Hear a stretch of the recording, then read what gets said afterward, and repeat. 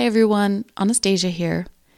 As you may have heard last week, this summer I'll be releasing a new episode about the lives of servicemen and women every other week.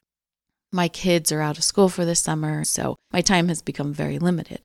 But during the off weeks, I'll be releasing mini episodes that share other people and organizations working on World War II memories.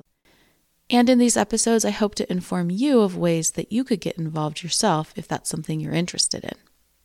And since this is an off week, I'm dropping in to ask your help.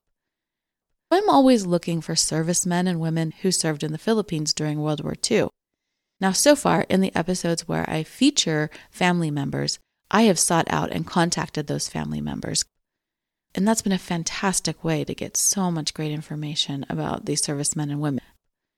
But I would love to hear from you if you know of someone I should highlight. Maybe it's a grandfather or grandmother who served in World War II in the Philippines, or a distant aunt or uncle, or even a distant cousin. Or perhaps you know of a friend who is related to a Philippine serviceman or woman. So these stories could be about anyone who served in the Philippines during World War II. And at this time, I'm especially interested in servicemen and women on Corregidor Island or on the other Manila Bay Islands during the siege of April 1942. I'm also looking for POWs who were imprisoned at Camp O'Donnell. So here's some context to these events and places. When the U.S. surrendered Bataan Peninsula to the Japanese forces on April 9, 1942, it was not a surrender of the entire Philippines. The United States still had forces on many other islands, especially the island fortress of Corregidor.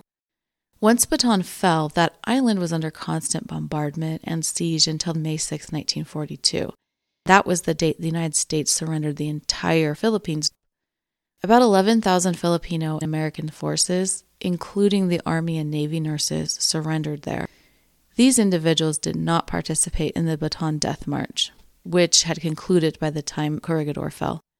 Corregidor Island is where my great-grandfather Al-Masam was captured. And as you know, Al-Masam was the inspiration for this podcast.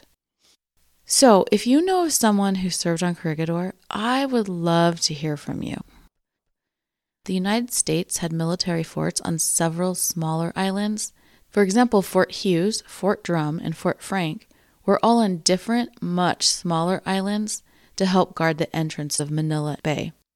And Fort Wint was at the entrance to Subic Bay, which bordered the western coast of Bataan. Together with Corregidor, these islands formed the harbor defenses of Manila and Subic Bay. And if you know of a serviceman on one of these islands during World War II, I definitely want to hear from you. Finally, in turning away from Corregidor and those other islands, Camp O'Donnell was a prison camp.